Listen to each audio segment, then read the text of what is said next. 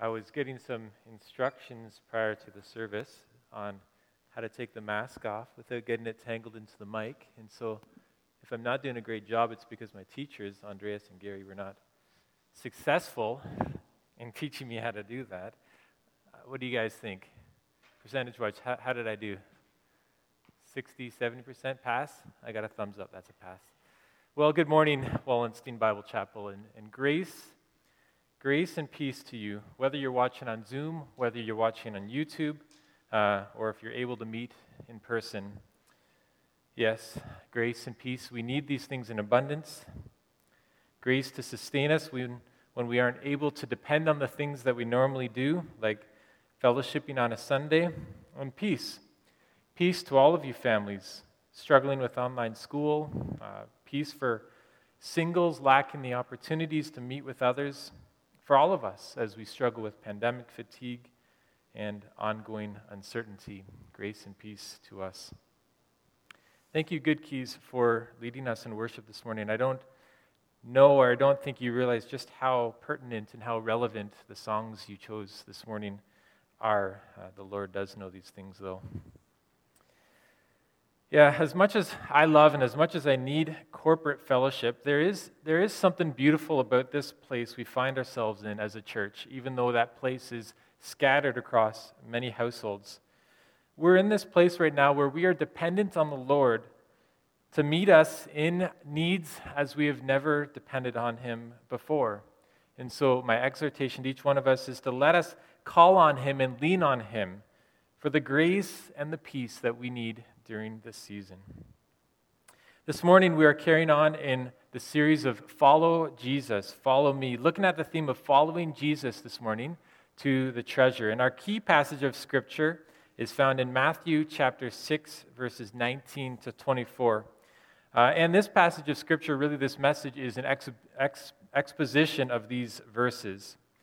And the topic for today is a sensitive topic. It's one that oftentimes, as believers, we hesitate to talk about. Money. Part of the sensitivity around this theme is the inequality that exists among us, even as fellow believers in the church. In discussing finances, we quickly realize just how different we are. Some of us have great financial freedom, while others may struggle to pay the rent from month to month. And it can be hard to reconcile these inequalities as fellow believers in Christ and as members of one body. Our natural response is to try our best to ignore our economic standing and just to get on with things. But if you're like me, it can be pretty hard not to notice these things. If we're gathering physically in church, and a 15-year-old rusty Dodge Caravan parks beside a brand new Lexus, it's hard as humans not to compare. It's hard to hold back from the tendency to compare. I trust today's passage that we are studying will help us work through some of these things as a church as we look at what it means to follow Jesus to the treasure. Let me pray. Well, Heavenly Father, I thank you that you've given us your word, you have given us worship, you've given us these things, Lord, to help encourage and strengthen us as a church. And so today I pray for each family across this whole area gathered together in their homes, however they're listening, however they're tuning in. I pray, Lord, that you would be sustaining them by the grace and the power of your Holy Spirit. Lord, though our bodies are absent from each other, yet, Lord, may our spirits be joined together for the praise of your name. Strengthen and encourage your church today. We pray this in the precious name of Jesus. Amen. So, today's passage is a section of Scripture that Jesus spoke on the Mount. It's recorded in the book of Matthew. And in this section, great crowds of people had gathered to listen to the teachings of Jesus. And in seeing these crowds, Jesus went up onto a mountainside. And I assume the purpose here was to create sort of like this natural amphitheater so that the people could see him as he spoke to them. And sitting down, he began to teach these crowds. And from the words of this message in the Sermon on the Mount, I get the feeling that this was a crowd of desperate and needy people downtrodden people that were looking for something. They're longing for something. And possibly mixed into this crowd were also a few of the religious elite there to keep an eye on what was happening. And so, among many other teachings, Jesus delivers this message regarding treasure. And let's read that now. Matthew chapter 6, 19 to 24.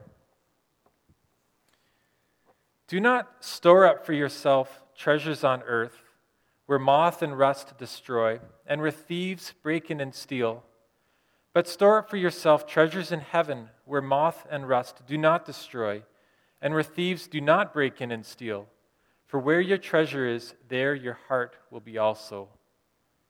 The eye is the lamp of the body. If your eyes are good, your whole body will be full of light. But if your eyes are bad, your whole body will be full of darkness. If then the light within you is darkness, how great is that darkness? No one can serve two masters. Either he will hate the one and love the other, or he will be devoted to the one and despise the other. You cannot serve both God and money. Now, this passage comes in three chunks. The first and the third very clearly tie in with our relationship with treasure, whether that be wealth, possessions, property, or toys. But sandwiched in between these two passages, there's this other passage, verses 22 and 23. In these verses, the connection to wealth doesn't seem so clear. However, given its position, it would seem to be that this is one continuous thought on this theme.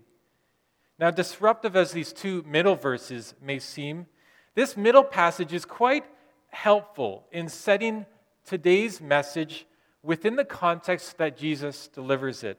So let's begin first by looking at the two middle verses, and that will help us, I believe, understand with greater clarity the message of treasure recorded in the surrounding verses. And so looking at these two middle verses, let's read those again. I read previously from the NIV, this is now the ESV. The eye is the lamp of the body. So if your eye is healthy, your whole body will be full of light.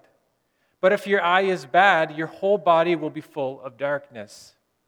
If then the light in you is darkness, how great is the darkness?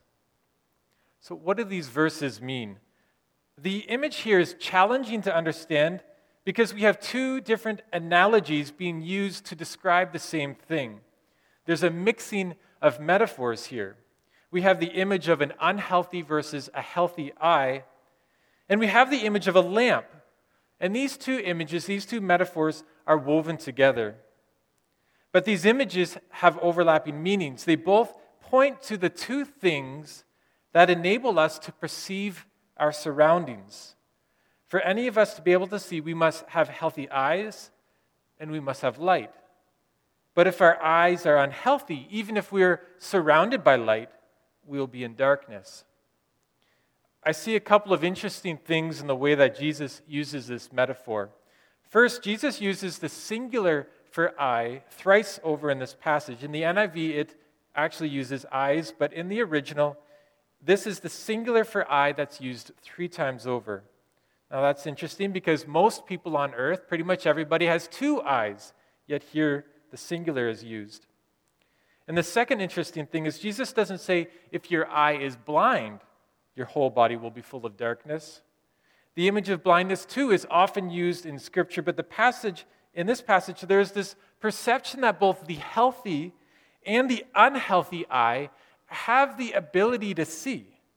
But there's an unhealthy way of seeing from those with an unhealthy eye. Though the unhealthy eye sees, the body is still full of darkness. I think the reason Jesus uses the analogy this way is because he's using the term eye as a way of describing our mental framework that we use to process things. It's our way of looking at things. And isn't that what the eye is? Based on this, I'll paraphrase these verses in my own words. The way you look at things brings light to your whole being. If your way of looking at things is healthy, you will be full of light. And as a side note, this light is the life found in the teachings of Jesus all throughout this sermon, all throughout the New Testament. But if your way of looking at things is bad, you will be in the dark. And if the light, the teachings you hold on to, comes into your body through an unhealthy way of looking at things, how great is the darkness in you? An example from the scientific world that demonstrates this principle was revealed through the work of Copernicus. Now, astronomers prior to Copernicus had a difficult time understanding our solar systems. The stars, they seem simple enough. The sun, it seems simple enough.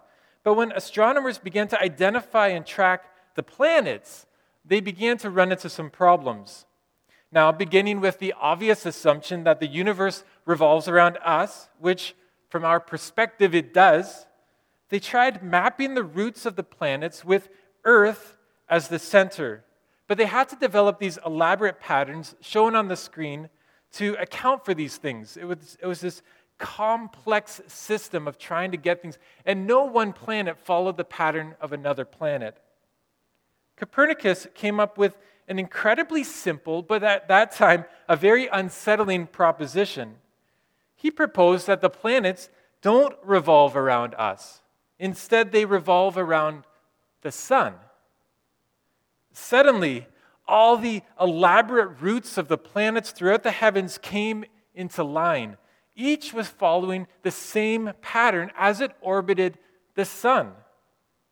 And while this is a scientific analogy, it reveals the nature of our humanity and our weakness as well. Our basic understanding, our unhealthy eye, puts us at the center of our universe. In this model of thinking, when self is at the center, we seek self-validation in the eyes of our fellow humans, and personal gain is the ruling objective behind our life. This is the standard model of thinking that each one of us is born in.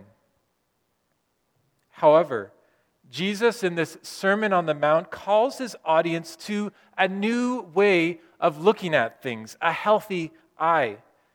This way of looking at things puts God at the center of the universe. In it, we are validated by God, and pleasing God is the objective, the chief goal. And the implications of this mentality shift are pervasive. It changes everything. Just like the earlier astronomers would have gone planet by planet, looking at each one in the new understanding of their new perspective and found greater clarity and understanding, so too in the Sermon on the Mount, Jesus makes a point of pulling out several different behaviors normalized in the culture at that time, applying this new perspective on it. Here's just a few of them. Fasting. An unhealthy eye looks at fasting as an opportunity to be validated by man. And so this leads to us looking gloomy on the outside, making it obvious when we're fasting, because we want other people to notice us, to give us affirmation and recognition. But with God as the audience, it leads us to putting on oil, freshening up, making it seem like we're not fasting at all because we're doing it for God as the audience. Anxiety, the old perspective, the old eye leads us to become concerned and preoccupied with the needs of self. But the new eye leads to trusting God, because if your life is for Him and for His glory, we have no reason to be concerned about what we eat or drink. Loving our enemies, the old eye seeks revenge and justice for self. But the new eye leads to a desire to display God's goodness, the God who loves everyone, who sends both the rain and the sun to shine on everyone. And so we, through this, have this opportunity to demonstrate God's goodness by loving our enemies. Giving, public prayer. Jesus re-examines all of these activities in the light of a new perspective, in the light of a new eye. It is in this list of re-examining all of these different activities that Jesus goes on to address the topic of storing up treasure. Now, today, we might think that we as believers, we are the ones who have this new perspective.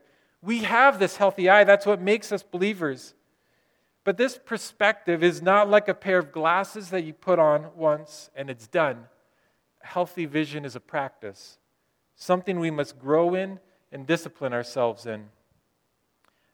In this way, Paul exhorts the Romans in Romans 12:2. He says, "Do not be conformed to this world, but be transformed by the renewal of your mind, that by testing you may discern what is the will of God, what is good and acceptable and perfect." This is something we must grow in, we must exercise, we must be renewed in constantly. In unpacking these verses on wealth, it's very possible that we will be inclined to view these teachings through an unhealthy eye. Though we are believers, though we believe in Jesus, we follow him, we still have that before us. So let's guard ourselves against that. If we view these passages from an unhealthy eye, some of the results might be, well, if you're well off, in response to this sermon, you might actually kind of feel a bit worried about what others will perceive of you. What could look like to other people a storing up of wealth that you are doing with your own life. There might be concern about what other people will perceive you as. Or if you're struggling financially, you might feel pride or self-validation for not having many possessions. Perhaps you might even think about people that are rich and think, oh, they really need to listen to this sermon. Perhaps you might judge other people for their riches. Both of these responses occur when we view today's passage from an unhealthy eye, where we seek validation in comparison to our fellow humans. We are perceiving new teachings through old mindsets, but the old and the new don't mix. A modern analogy would be like trying to update an old computer with new software, or a new computer with old software. The two are not compatible. If you want to have new software, you need to have a new computer. We need to look at these teachings through a renewed mindset, lest we crash. So on that note, let's look at our verses for today and see what the result of a healthy eye on treasure is. The first teaching on treasure is found in verses 19 to 21. Let's read that again. "Do not lay up for yourself treasures on earth, where moth and rust destroy, and where thieves break in and steal. But lay up for yourself treasures in heaven, where neither moth nor rust destroys, and where thieves do not break in and steal. For where your treasure is, there your heart will be also." This renewed perspective on treasure is so essential for every human to hear, whether they be rich or poor. Wealth is one of the most desired accomplishments on earth, and it has with it both the promise of self-validation and the temptation for self-pleasure. If we are richer than others, well, that must mean that we're important. And with our money, we can purchase things that lead to our own personal enjoyment.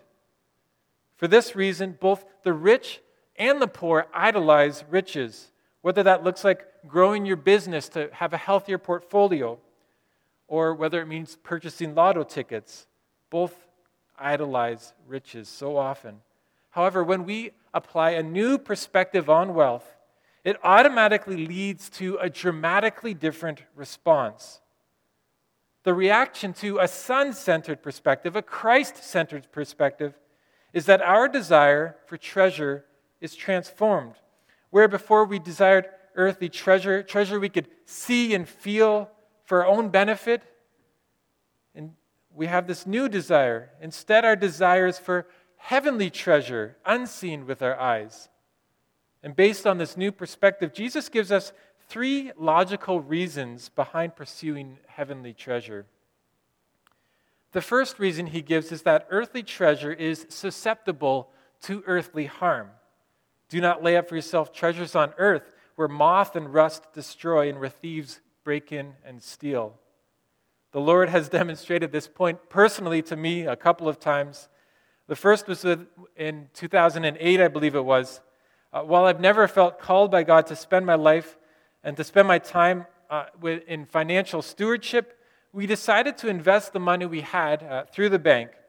And it wasn't 2 months before all the money that we had invested, we had put it into the bank, loss of pretty much, I'm not sure, maybe a third of it when the economy went through a severe recession.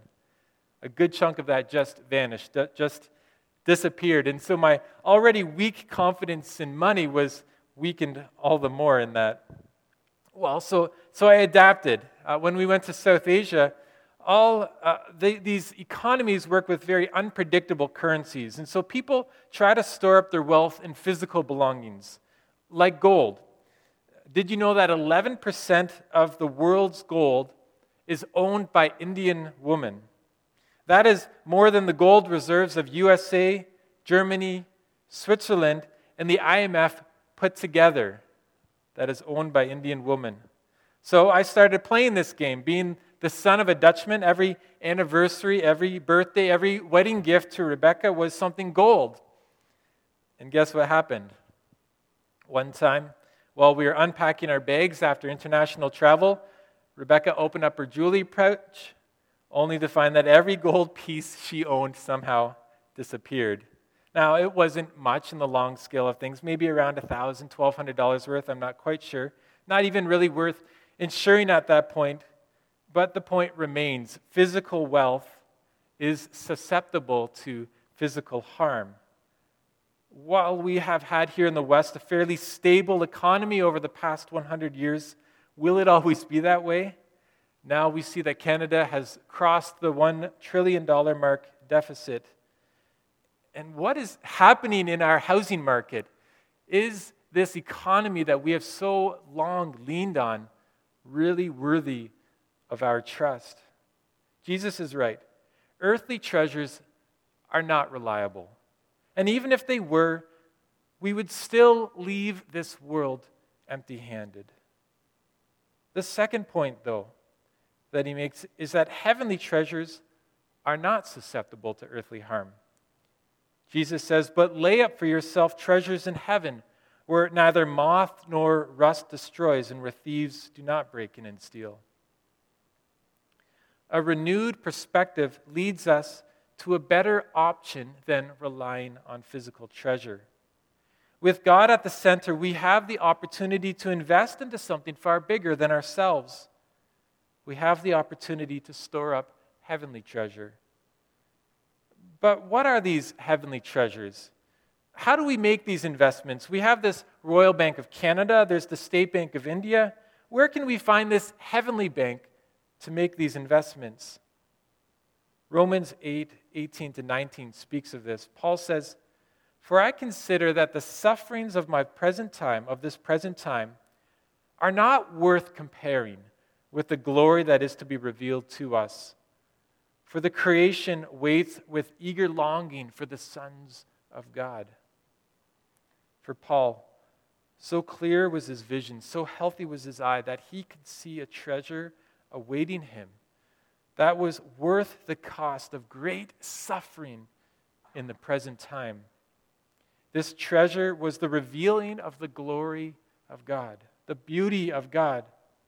In fact, he says that all creation waits with eager longing for the revealing of the sons of God, when the glory of God will be revealed through the sons of God. That's us. That's the church. To me, this says that the greatest, most beautiful things in all creation are less great and less beautiful than what will be revealed through us. The infinite expanse of space, the wonder of life in an animal, the fragile beauty of a snowflake, the breathtaking view of mountaintops. We are called to reveal a beauty greater than all these things, for which all creation waits to see revealed. This beauty is displayed in the teachings of the Sermon on the Mount as we love not just our friends, but we love our enemies. It's displayed when we are not anxious about tomorrow, but when we have trust in God to provide for us through times of uncertainty. It is displayed when we are generous with someone who even tries to sue us for our belongings. In the modern day examples, this beauty is displayed when, in response to the inconveniences of COVID, Instead of grumbling and getting frustrated, we see this as the backdrop for God's glory to be displayed in us.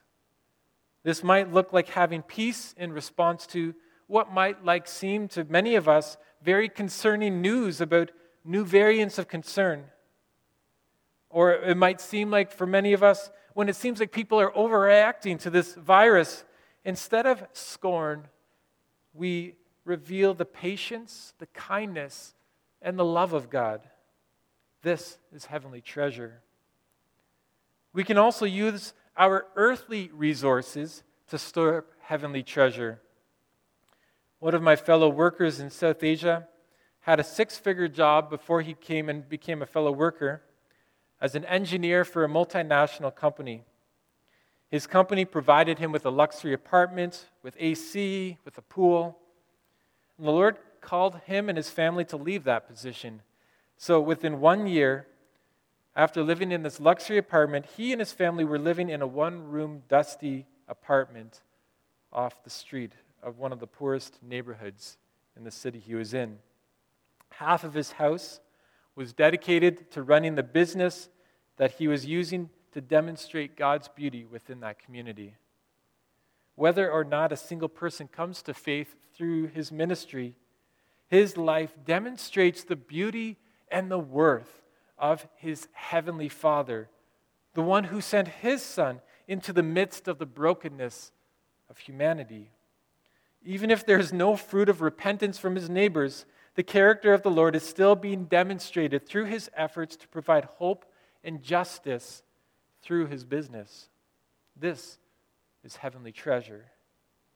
And one final example, over the course of our ministry, we've been the recipients of many sacrificial demonstrations of generosity. As a church, Wallenstein, you should be encouraged. Rebecca and I have been witness to the goodness of God demonstrated through you sustaining our ministry. In this way, you have acted like the shrewd steward of Luke 16. When I was preparing this message and I was going over it, several times I said, the shrewd serpent. No, you're not acting like shrewd serpents. You're acting like the shrewd steward of Luke 16, who is commended for using the resources available to him in his one position in order to prepare for a better position in the future. This too is heavenly treasure. When we use our physical resources in a way that demonstrates God's goodness and so store up for ourselves heavenly treasure. And one final argument that the Lord uses is also revealed in Matthew 6:21. He says, "For where your treasure is, there your heart will be also." Perhaps you have noticed this snowball effect. Passion and interest grow in the things you invest into. Now, I hesitate to use this analogy, but because I don't feel like I'm quite ready to face this within myself, but here's what's happening. A couple of months ago, I bought a book. It was for one of my sons. It was a book on birds. He really enjoys bird watching. And a few weeks ago, Rebecca as well bought this really nice pair of binoculars. Now, it's possible that I've started to wear these binoculars on a daily basis as I walk around our property. It's also possible that just this past week, I also noticed for the first time a cowbird, pine warbler, a wood duck, and a veery. Now, while I'm not yet ready to admit that I'm joining the ranks of those birders who are glued to their binoculars, who have their lifer lists and turn the car around every moment they can when they see a bird on a wire, that they don't see what it is, yet still, I see that the principle of this verse is at work in me. Where your treasure is, be that books and binoculars, businesses and bank accounts, or an eternal treasure stored up in heaven, there your heart will be also. This verse stands as both an encouragement and as a warning. An encouragement to store up eternal treasure, and a warning against storing up earthly treasures. And the final verse in our passage for today carries on in this same note. No one can serve two masters, for either he will hate the one and love the other, or he will be devoted to the one and despise the other. You cannot serve God and money.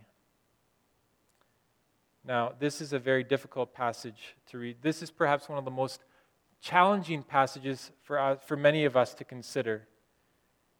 Because so often we try to make these compromises between our two masters. Some of the ways that we make these compromises is we can think about the money we have as just a portion of it being the Lord's and the rest being ours. There's different ways that we try to make these compromises. That is the first. If I give my 10%, well, that means that the rest of it, the 90%, is mine to use as I want. I've fulfilled my obligations to the Lord. In this way, we try to make a compromise between these, which we should not be doing, which Jesus is calling us not to make. The 10%, giving the 10%, or giving of our finances, it does help our hearts get more excited about serving the Lord with the rest of the 90%, but it's still on us.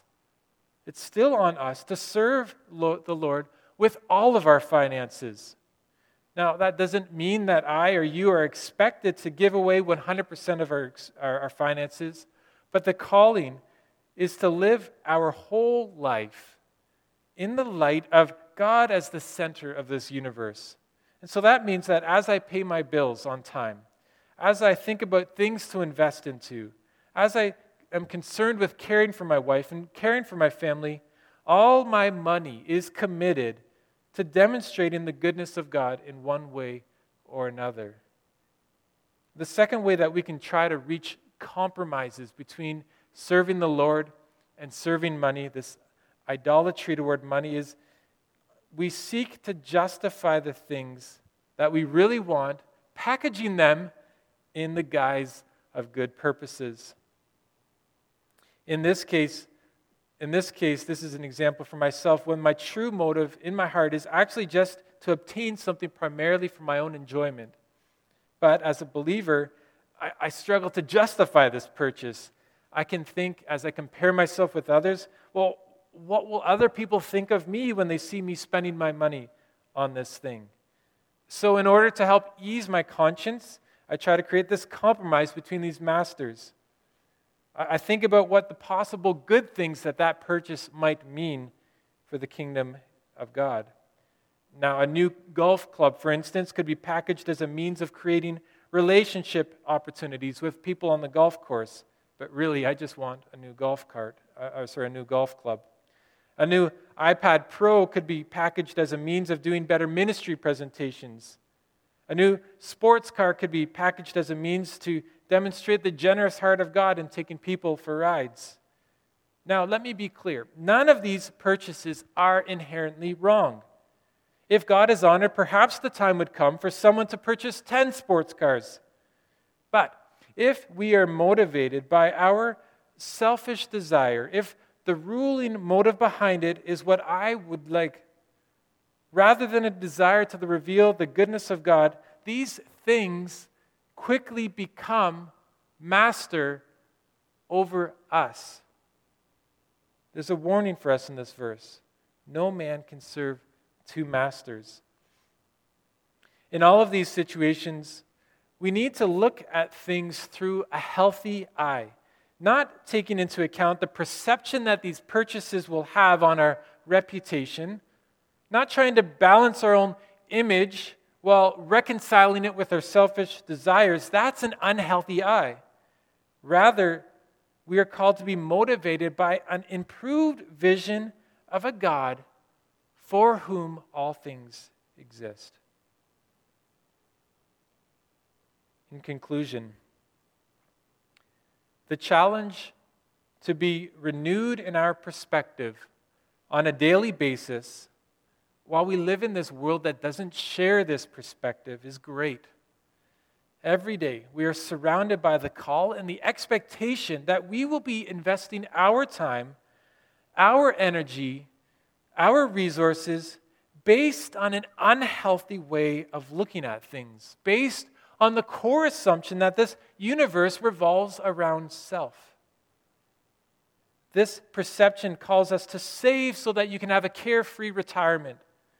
It calls us to spend so that we can enjoy life today. But as followers of Jesus, we are not called to that. We are called to follow Jesus to a true and lasting treasure, one not affected by inflation or economic crisis, but one that is eternally secure. This eternal treasure is a life that has reflected the beauty of our Creator.